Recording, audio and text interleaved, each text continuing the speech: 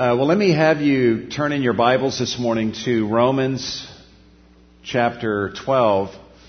Romans chapter 12 for our time of study in God's Word this morning. We're here today not because we deserve to be here. I think we all know what we deserve from God, but we don't deserve to hear His voice, and yet He speaks to us, and He speaks to us with amazing grace. Giving us practical insight and help and how to live and how to do life and relationships the way that He wants us to. And do I have a PowerPoint? Oh, can that TV be turned on? It can't. Okay. So we're going to have to go old school, which I don't have. Okay. Oh, here we go. The old mirror. That helps me to... Okay. Say what? Okay. I just need to be able to see that the slides are changing. But what we're going to be doing, beginning today over the next few weeks, is talking on the subject of forgiveness, and we're going to launch from Romans 12 into a study of the topic of forgiveness.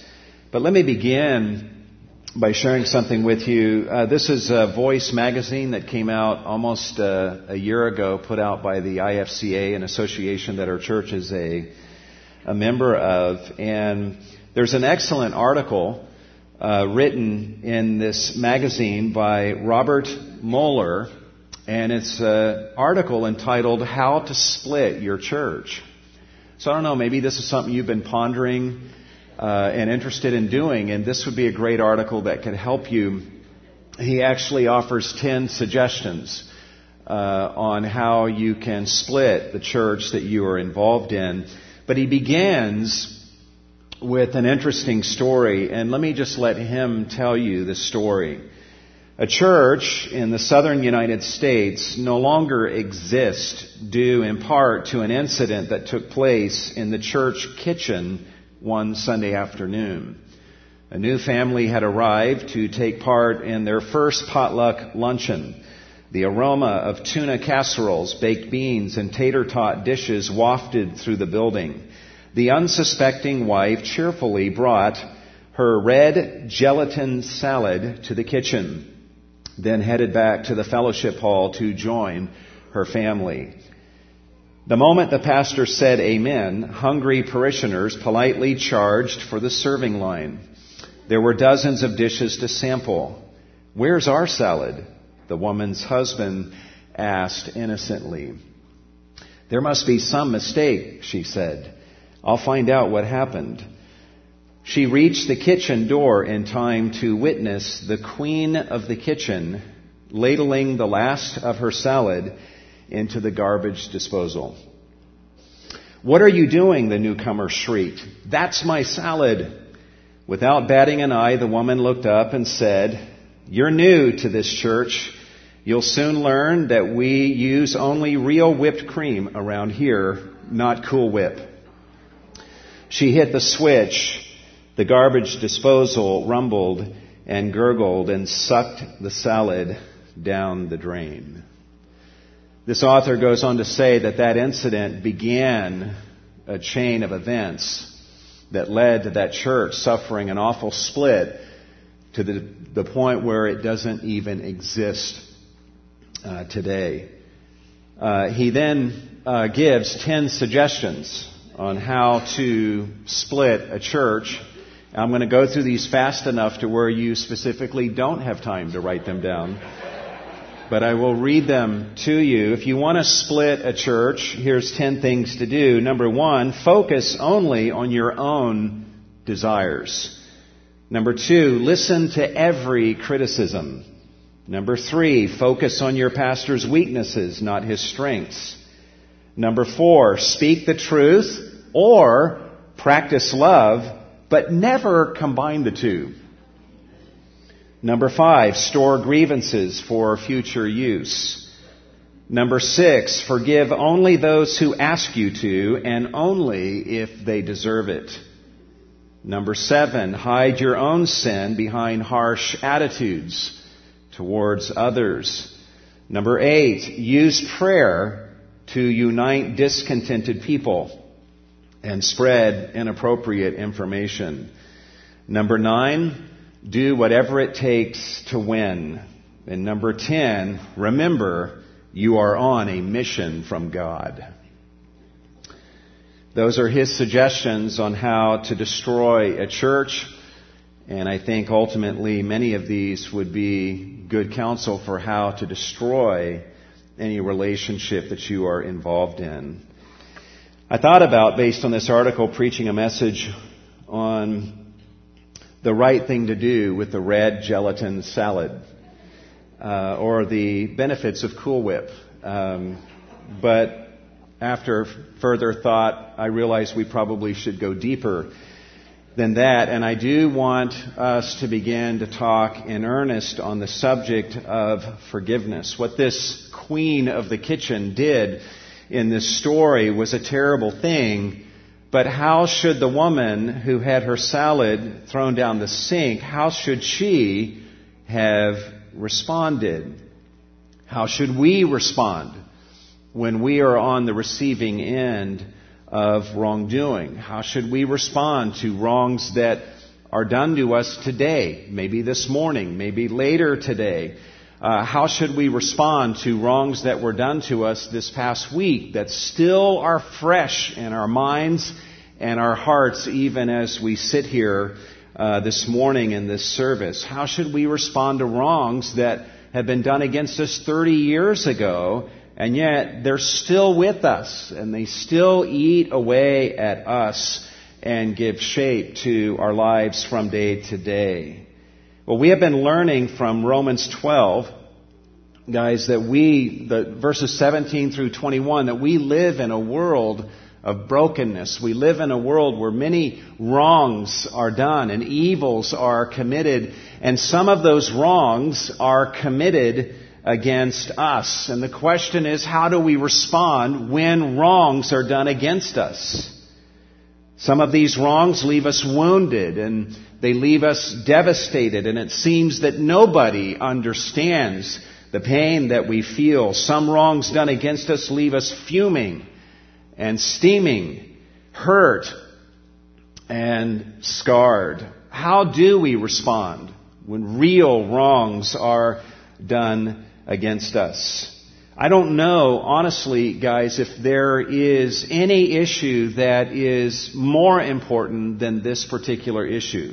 I'm sure there are, but if you wanted to name the top 5 most important issues that we have to figure out in our lives if we're going to make our way through this broken world successfully and have good relationships, this is in the top 5. There are few issues more important than this issue. This is a giant slayer. You think about David, who's looking at Goliath, and all of the Philistine army is behind Goliath. And David could have thought, you know what I'm going to do? I'm going to fight every one of these Philistine soldiers and take them all down. He didn't think that. He thought to himself, I'm going to go for the big guy. And he did. And by God's grace, defeated the giant, and the rest of the soldiers fled. And this issue of forgiveness is one of those giant slayers that if we can win this battle and learn to forgive, the dividends in our lives are huge, and 1,000 other giants get slain in the process. Some ulcers, some physical diseases, some anxieties, some depression that people experience, murders, acts of violence, verbal abuse, broken marriages, broken relationships, and church splits. All of that stuff lies somewhere downstream of unforgiveness. And so what we're going to do in this topical series beginning today is we're going to climb upstream of those things and come to this matter of forgiveness and look at what the Scripture says. And in the process, if we can figure this out and learn to forgive and get this right, the dividends will be huge.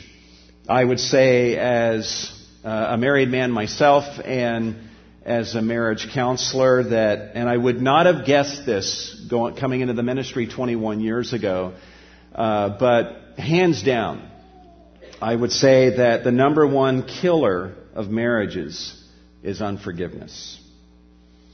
And the interesting thing is, few people would ever give that diagnosis. Hey, what killed your marriage?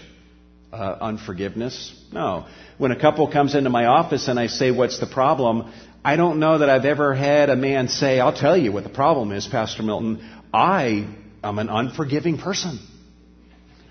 No one ever says that. What they do is they'll say, I'll tell you what the problem is, and then they will list all the things their spouse has done that they have not forgiven them for.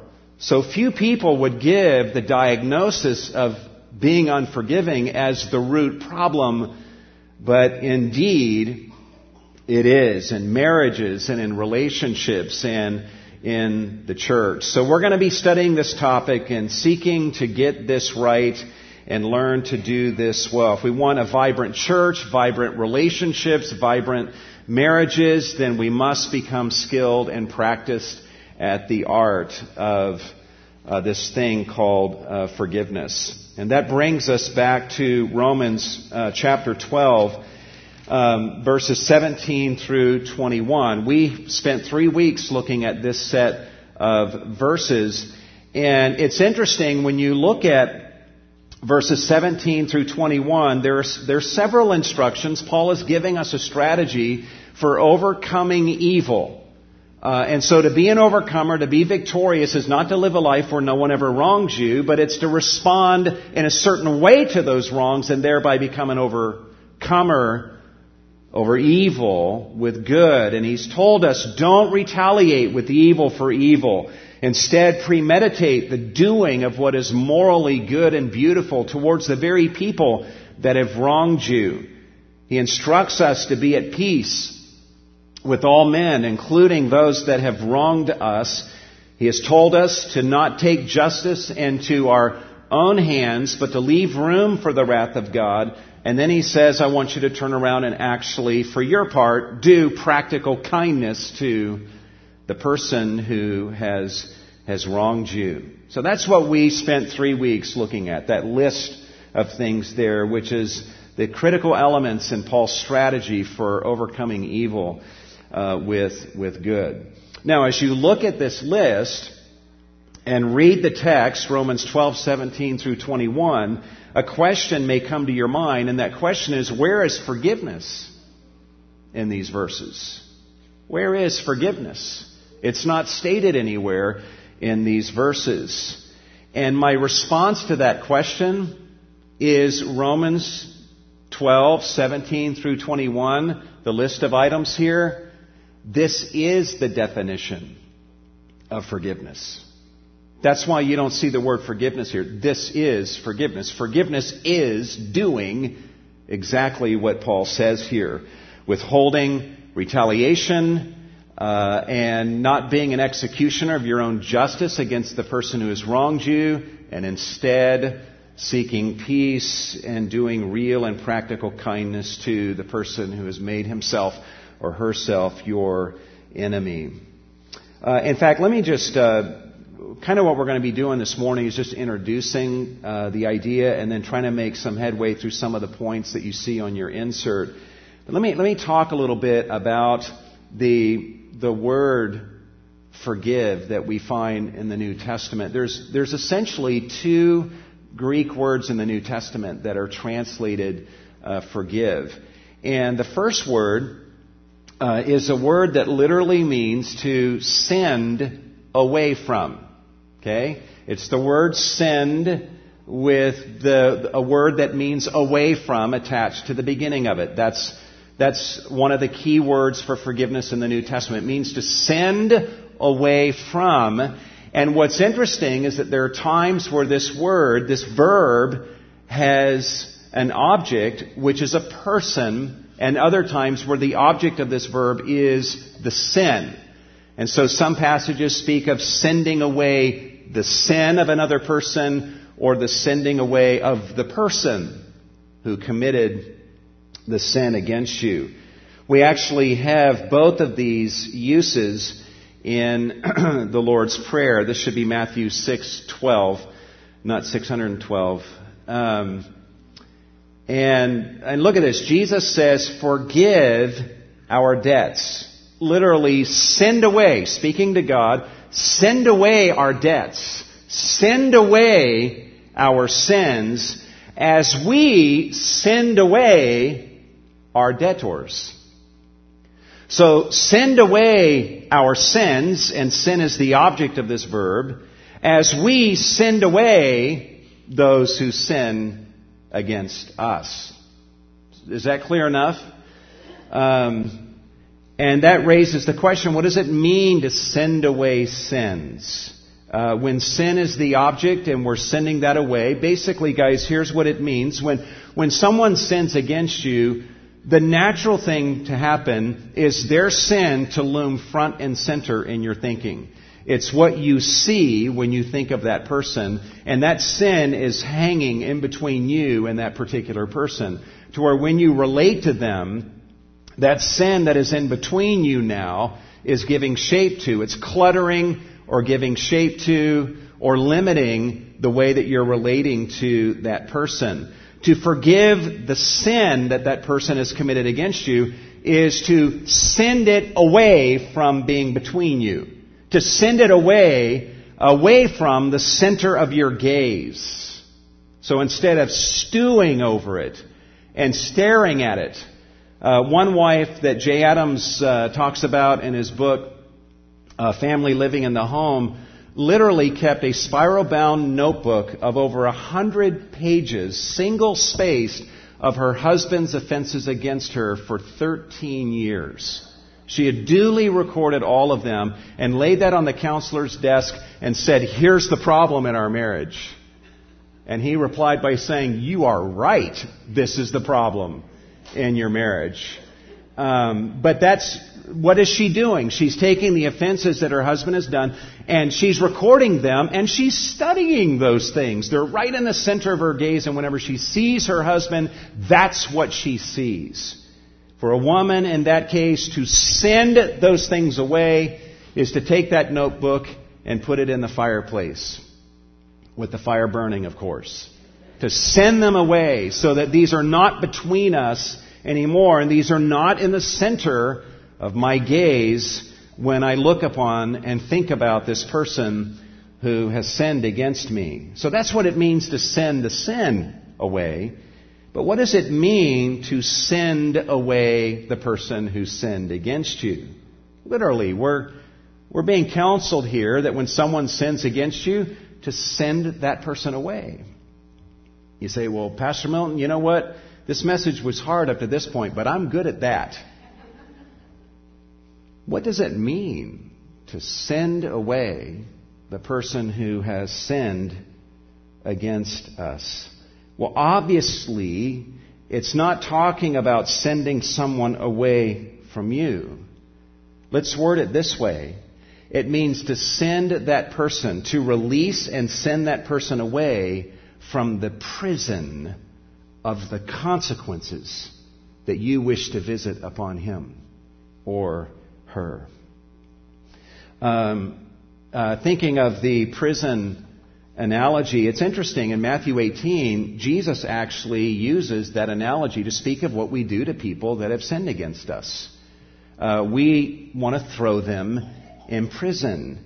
And so someone sins against us, and what we want to do, speaking metaphorically, is we create this prison cell of consequences, whatever those consequences may be, and we put them inside that prison cell of consequences, and we close the door, and we lock that door, and we won't let them out of that prison cell of consequences that we now are visiting upon them as a result of their sin against us.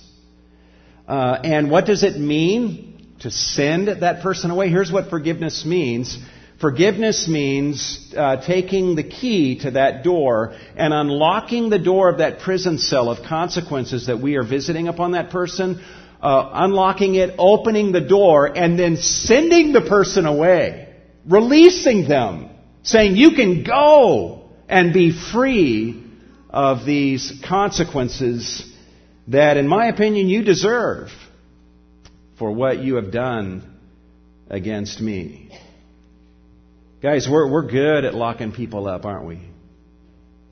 People who mess with us and sin against us, we'll put them in a prison cell wherein we will verbally lash at them, deliver constant reminders of their sin against us, where they are subject to our angry countenance and various other forms of active retaliation or passive, aggressive, low-grade retaliation, or withholding from them some good that we know that they are expecting from us. But it's like, you know what, they've let me down, so I'm not going to give them what they think they're entitled to. And we build these prisons and we lock people up in them. And when it comes to us relating to them, that's all they get from us.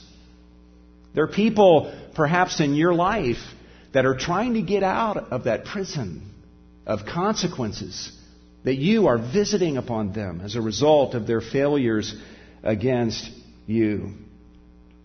And to forgive them is to take the key and unlock that door of that prison cell, to open that door and to let the person go and to send them away. You are free. Just like when a prisoner is released from prison, the warden and guards will come and they will take him, they'll open the gate of the cell and let him out. And when you're free from prison, you're not allowed to hang around anymore. It's like, you got to go. And so they'll see you to the door of the gate of the compound of the prison and make sure you leave. They are sending you away. And anyone being sent away in a situation like that is very happy to be sent away. And Jesus would tell us that's the essence of forgiveness. It's releasing people and sending them away from the prison of consequences that you in your heart wish to visit upon them or are visiting upon them. So that's the first word for forgiveness in the New Testament. It's to send away the sin from out between you and that other person who has sinned against you, and it's to send them away, to release them and send them away from the consequences that you have been visiting upon them. But there's another word for forgive in the New Testament, and this is the word that I think, if my study was thorough enough, this is Paul's word for forgiveness. In fact, I think this is the only word he uses for forgiveness, and it's simply the word for grace. The verb form of grace. If Paul were speaking to us in English, he would say to forgive someone is to grace someone. To grace them. Someone wrongs you and you come to Paul and say, what should I do? He would say, you need to grace that person. And this particular verb for forgiveness is used in Ephesians 4:32 and Colossians 3:13 and elsewhere in Paul's writings. And this speaks of more than just withholding retaliation from a person, releasing them from the prison cell of consequences that you've been visiting upon them as a result of their sin. To grace someone means that you do active and positive good to them. So you've released them and they're walking away from these consequences, and then you chase them down and you do real and active and positive good to them. The word grace, whenever you see this word, think of three words. Think of favor, think of undeserved favor, and think of ill-deserved favor. It is favor, and any practical expression of that favor in the form of kindness towards a person. Grace, by its very nature, is undeserved favor. It is a favor and a kindness that has not been earned. In fact, it's ill-deserved. It's the opposite of what a person has actually earned from us. It's what God has done to us. We have sinned against Him. We have not earned His love. We have not earned His forgiveness and salvation and His acceptance. In fact, we have earned the opposite. But God, when we believed in Jesus, rescued us from the prison of consequences eternally that we deserved. And not only that, but God has moved towards us and repeatedly in Christ is doing real and practical kindness to us, to where Paul uses words like lavish in describing how great the kindness that he shows. And so that's the other word for forgiveness. And if we put those two words together, here's a definition of forgiveness, and this is what you see on your notes. To forgive someone is to send away the sin from between you and the one who sinned against you. It is to release that person from the consequences he or she deserves from you as a result of the sins that they have committed against you. But it's not to stop there.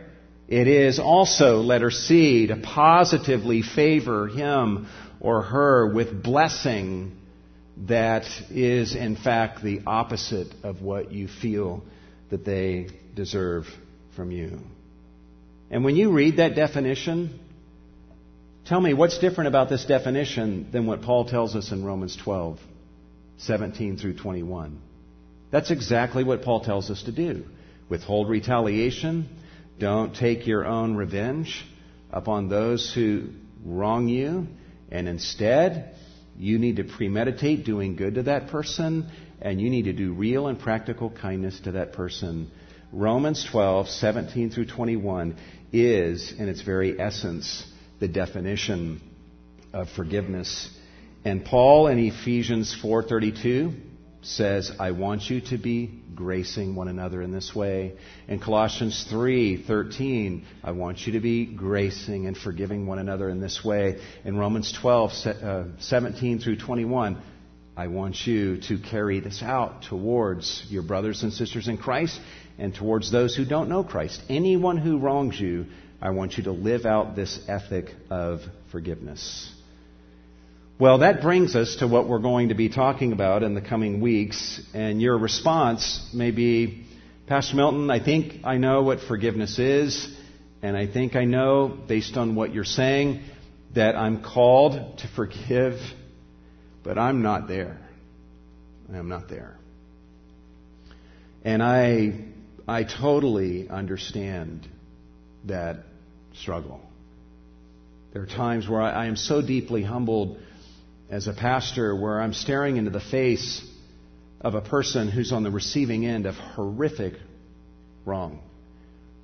I've heard in my office a blood-curdling scream from a woman who just discovered her husband's infidelity as it was confessed to her. And when she came back into the office staring at me with this numb look, and I'm looking at her, and I know ultimately she's going to have to forgive, but my tongue is tied and my hand is over my mouth. What do I say here? And at such moments, right or wrong, I can't bring myself to say to a brother or sister in such a moment and say to them, you know what? God commands you to forgive. But what I do instead is I ask them, are you willing to go on a journey starting today that will lead you to a place of forgiveness? That's all I want to ask in that moment. Are you willing to go on a journey that will lead you to a place of forgiveness? And God be praised, there have been many who have said, yes, I'm willing. I'm willing to go on that journey. And what we're going to begin to look at this morning is when someone says, I'm willing, I am not in a place even remotely where I'm ready to forgive this other person, but I'm willing to go on a journey that will take me there.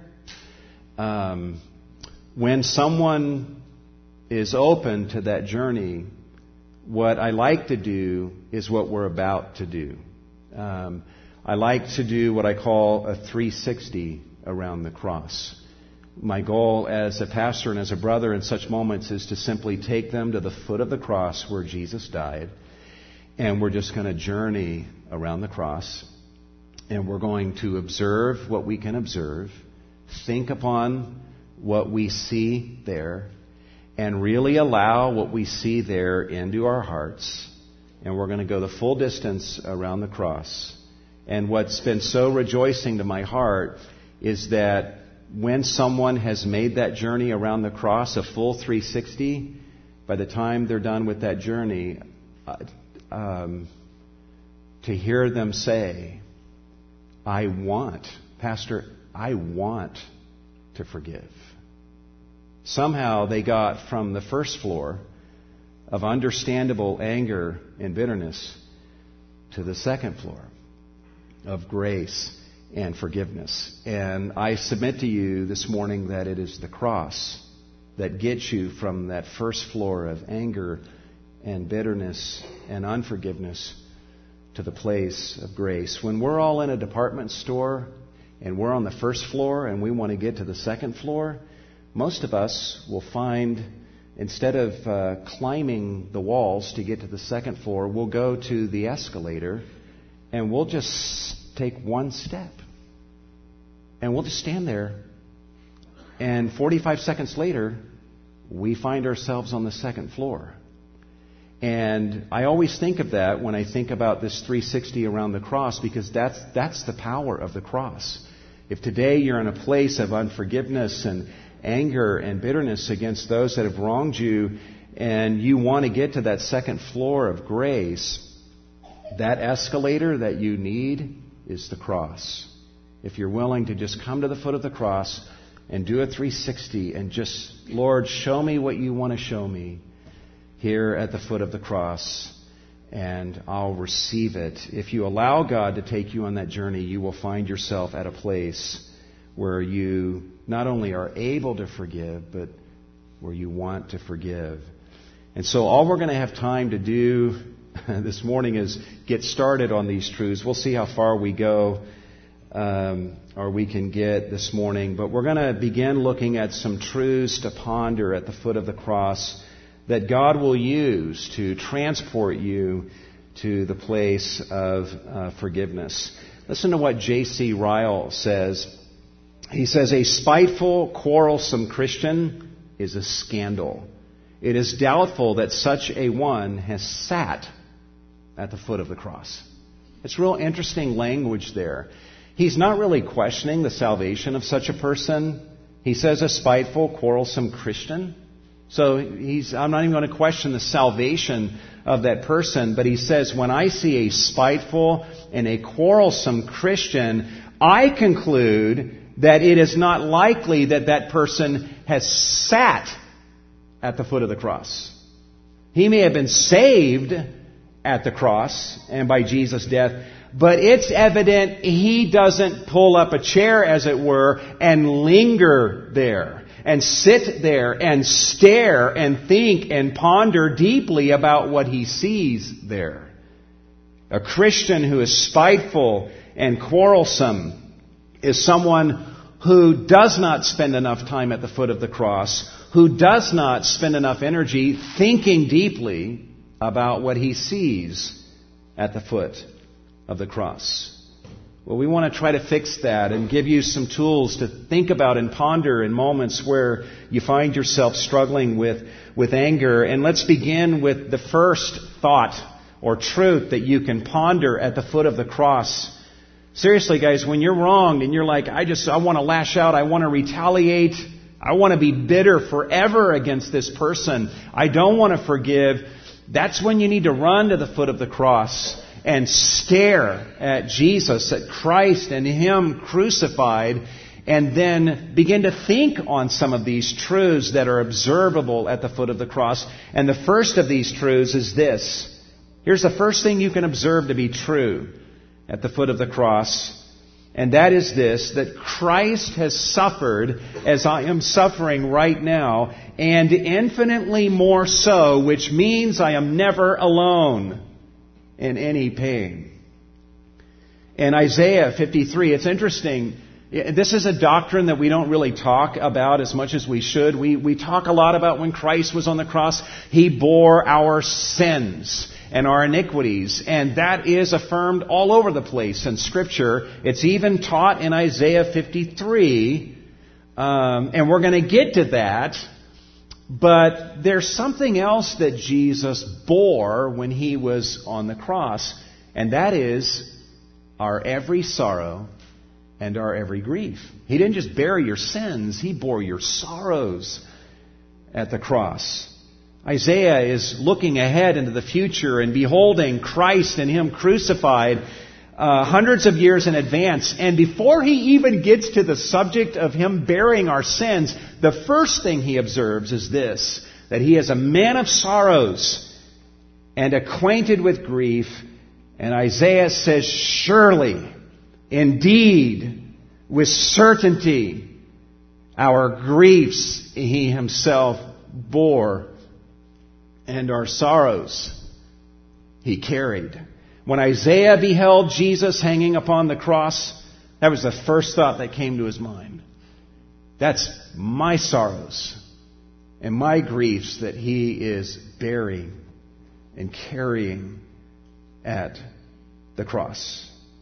We need to understand that every pain, every sorrow that we feel physically, relationally, emotionally, spiritually, every pain that you have ever experienced throughout your life, when Jesus was on the cross, He had those exact pains placed upon Himself, and He felt them. It's almost as if when Christ was going to the cross, He said to His Father, Father, when I get to the cross, I know that I'm going to be bearing the sins of the world, but when I'm on the cross, can You arrange it so that every sorrow and every grief that my people will ever know, can You make it so that all of those griefs and sorrows and all of their nuances and intensities, that those griefs and sorrows would be placed upon me so that I can feel them too? And the Father said, okay. Why would Jesus do that? Jesus did that because He wanted to feel what you feel in your every pain. He wanted to feel what you feel in those moments where you are wronged. He wanted to taste those things for Himself so that you would never be alone in any pain. You would always have a friend who gets it and who felt exactly that. Every pain you ever feel of any sort, Jesus can say, I felt exactly that because I wanted to be the one right beside you right now in the middle of this pain, who is your dearest friend. It's interesting that when Christ was being crucified, they offered Him wine mixed with myrrh. That was a medication to numb His senses to the pain. And what did Jesus do? He rejected it. He refused the medication. Why? Because what He's saying is, I want to feel it all. It'd be one thing if Christ came to us in our pain and said, hey, I just want you to know that your pains and sorrows were placed upon me when I was on the cross, so I bore your griefs and your sorrows. I was heavily medicated when I did so, but I just want you to know I bore those. But He would say, no, I refuse medication because I wanted to feel the full awfulness of every grief and every pain that you have ever known or will ever known, so that I could be with you inside your circle of pain. One of the interesting things about pain is that pain isolates. There's nothing that isolates us and makes us more alone than pain. Is that not true? You think of the moments where you felt the loneliest in your life, and undoubtedly most of those moments were moments where you were in tremendous pain and nobody got it. When we are in pain, just imagine a circle of pain, And we are there all alone inside that circle. And there may be other people around us, even trying to comfort us, but they are outside that circle of pain. Some are very sympathetic, and they do a good job of getting inside that circle of pain with us to one degree or another. But those are exceptional cases. The truth is that there is nothing that isolates us any more than pain. And I've noticed that a lot of times when we retaliate, when someone retaliates against another person who has wronged them, I don't know that it's always because they're just an evil person and they're viciously retaliating. What drives some of our retaliations is simply the fact that we're alone. We are so alone in our pain, and we don't want to be the only one hurting.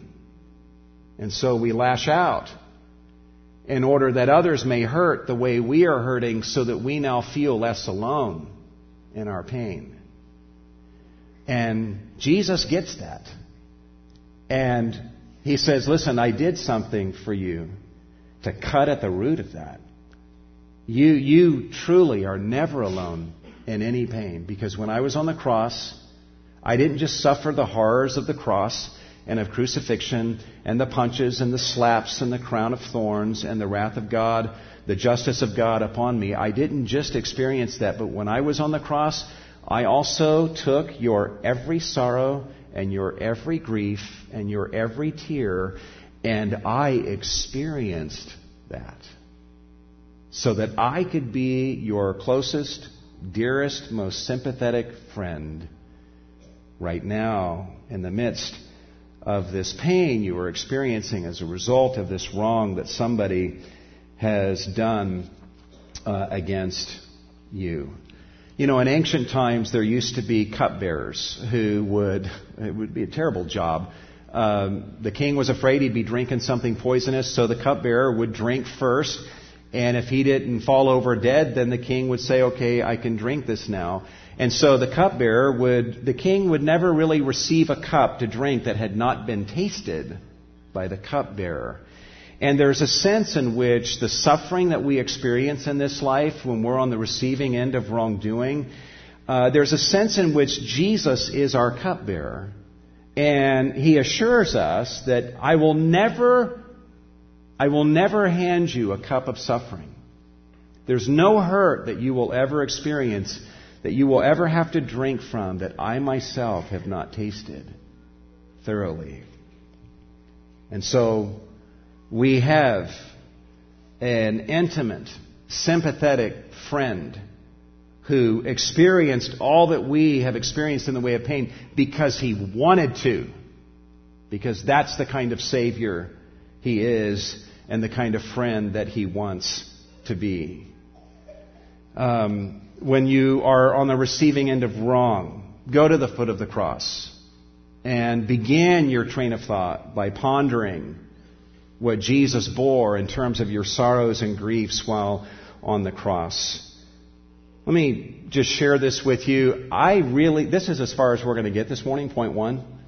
So, if you want your money back, we'll provide that for you as you leave.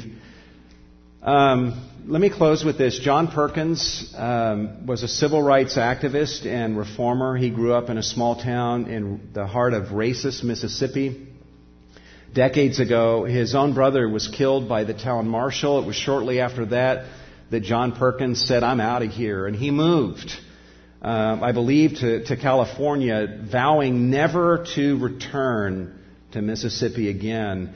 And he was doing quite well and living quite comfortably, making a good living for himself. But his conscience began to prick him, and God got a hold of him and said, go back to Mississippi. Go back into the heart of racist Mississippi and be an ambassador for peace and reconciliation between the races. And so John Perkins amazingly gave heed to that call. But upon returning to Mississippi, he was repeatedly beaten, harassed, and imprisoned by the police who did not want him back in Mississippi. On one awful occasion, he was arrested, and through the full length of a night, he was beaten, he was kicked, he was stomped on by the police and the guards who were in a drunken frenzy that night. And one of them even took a pistol that had no bullets in it, but John Perkins didn't know that. They took a pistol and put it right up against his head, and they would pull that trigger again and again through the night, and Perkins never knew from one moment to the next if that would be the end of him. He had an open head wound, barely alive, and yet they made him clean up his own blood. Near the end of the night, one of the guards took a fork and jammed the fork down Perkins' throat, causing enormous damage. Perkins struggled with bouts of post-traumatic stress and depression after that, and he found himself laid up in a hospital after that incident, in the hospital bed after the surgeries had been performed, and he found himself utterly consumed with hatred and bitterness against the white man. And who of us can blame him? And what in the world is powerful enough to overcome such bitterness and hatred in the face of the intensity of the wrongs that were done against him? What power is there? What's interesting is that John Perkins, as he lay in that hospital bed, consumed with hatred and bitterness against the white man, he did a journey. He went on a journey, the very journey that we're beginning on today. And he started his journey at the foot of the cross in exactly the same place that we start today. Listen to him tell you about his journey. He says, "The Spirit of God worked on me as I lay in that bed. An image formed in my mind, the image of the cross, Christ on the cross. It blotted out everything else in my mind. This Jesus knew what I had suffered. He understood and he cared because he had experienced it all himself." That's exactly what we are learning here. That's exactly what Isaiah says in Isaiah 53:4. He had experienced it all himself. This Jesus, this one who had brought good news directly from God in heaven, had lived what he preached, yet he was arrested and falsely accused. Like me, he went through an unjust trial. He also faced a lynch mob and got beaten. But even more than that, he was nailed to a rough wooden planks and killed like a common criminal. At the crucial moment, it seemed to Jesus that even God himself had deserted him. The suffering was so great, he cried out in agony, he was dying. And imagine how Perkins, a Christian who is being horribly treated by the prison guards, imagine that sense of abandonment that he would feel.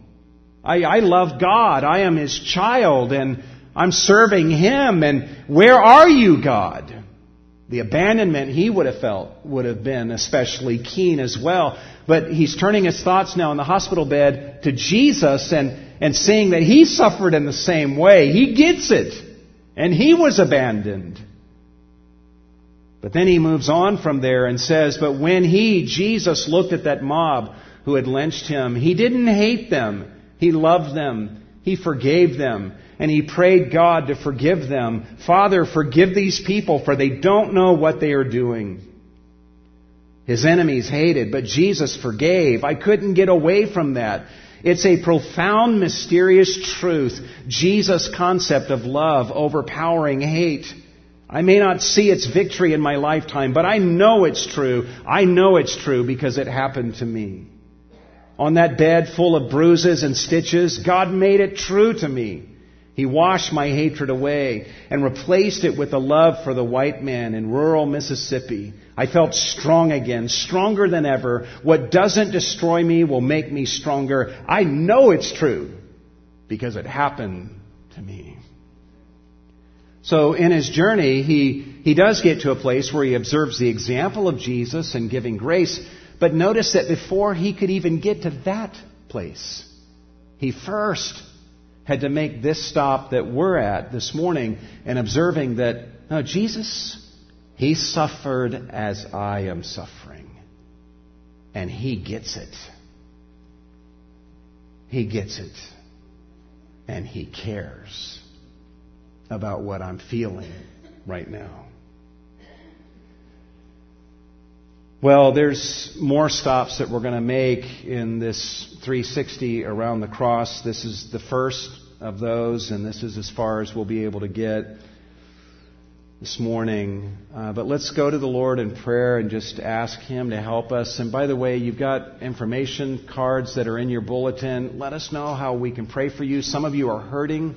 You're struggling, battling with anger and frustration and bitterness, and just feel free to share that. That's okay. We'll pray for you about that. If there's any way we can minister to you, let us know that on the information card. Any prayer requests, we would feel so honored to be able to, as your advocate, just to go in the presence of God and pray on your behalf. And if you need anything from us, let us know that as well. And our offering bags are going to come by in just a moment, and feel free to put those in the offering bags. If you're visiting with us, let us know that as well. First time, second time. But let's pray together and ask God to help us to be clear in our sight and to be deep thinkers at the foot of the cross. Lord, I pray for my brothers and sisters that are here this morning. Most all of us are hurting to one degree or another. And we're wrestling with wrongs that are done against us, large and small. Maybe active wrongs that have been committed, or just sheer neglect. Right things that we felt entitled to that just have not been done. And we're hurt. And we need help. And we say to you, Lord, that even if our hearts are not in a place where, we're gung-ho about forgiving, we say to you this morning that we are willing to go on a journey that will take us to that place. And there's no better place to begin that journey than at the cross. And so thank you for what you've shown us this morning, Lord. There's so much more to see, and we'll get to that. But just this morning, Lord, we enjoy the sight of this deeply empathetic friend who left his glories in heaven and abandoned his immunity to pain and came into this broken world and actually put himself under our every sorrow and grief because he wanted to. No one has ever or could ever love us like this. And in our moments where we are reeling with pain, Lord, we need a friend like you inside that circle of pain. Thank you for being here with us. Our hearts are open to you, and we're ready. Whatever else you want to show us, we can take it from you, because you are a wonderful, the ultimate friend to broken sinners. You died for us. You shed your blood so that we would have forgiveness, and you also took on our sorrows and griefs so that we could experience your companionship in our pains. We thank you for this opportunity as well to give our offerings to you, receive these funds, Lord, and do much with them for the glory of Jesus. We give ourselves to you also in Christ's name. And all God's people said,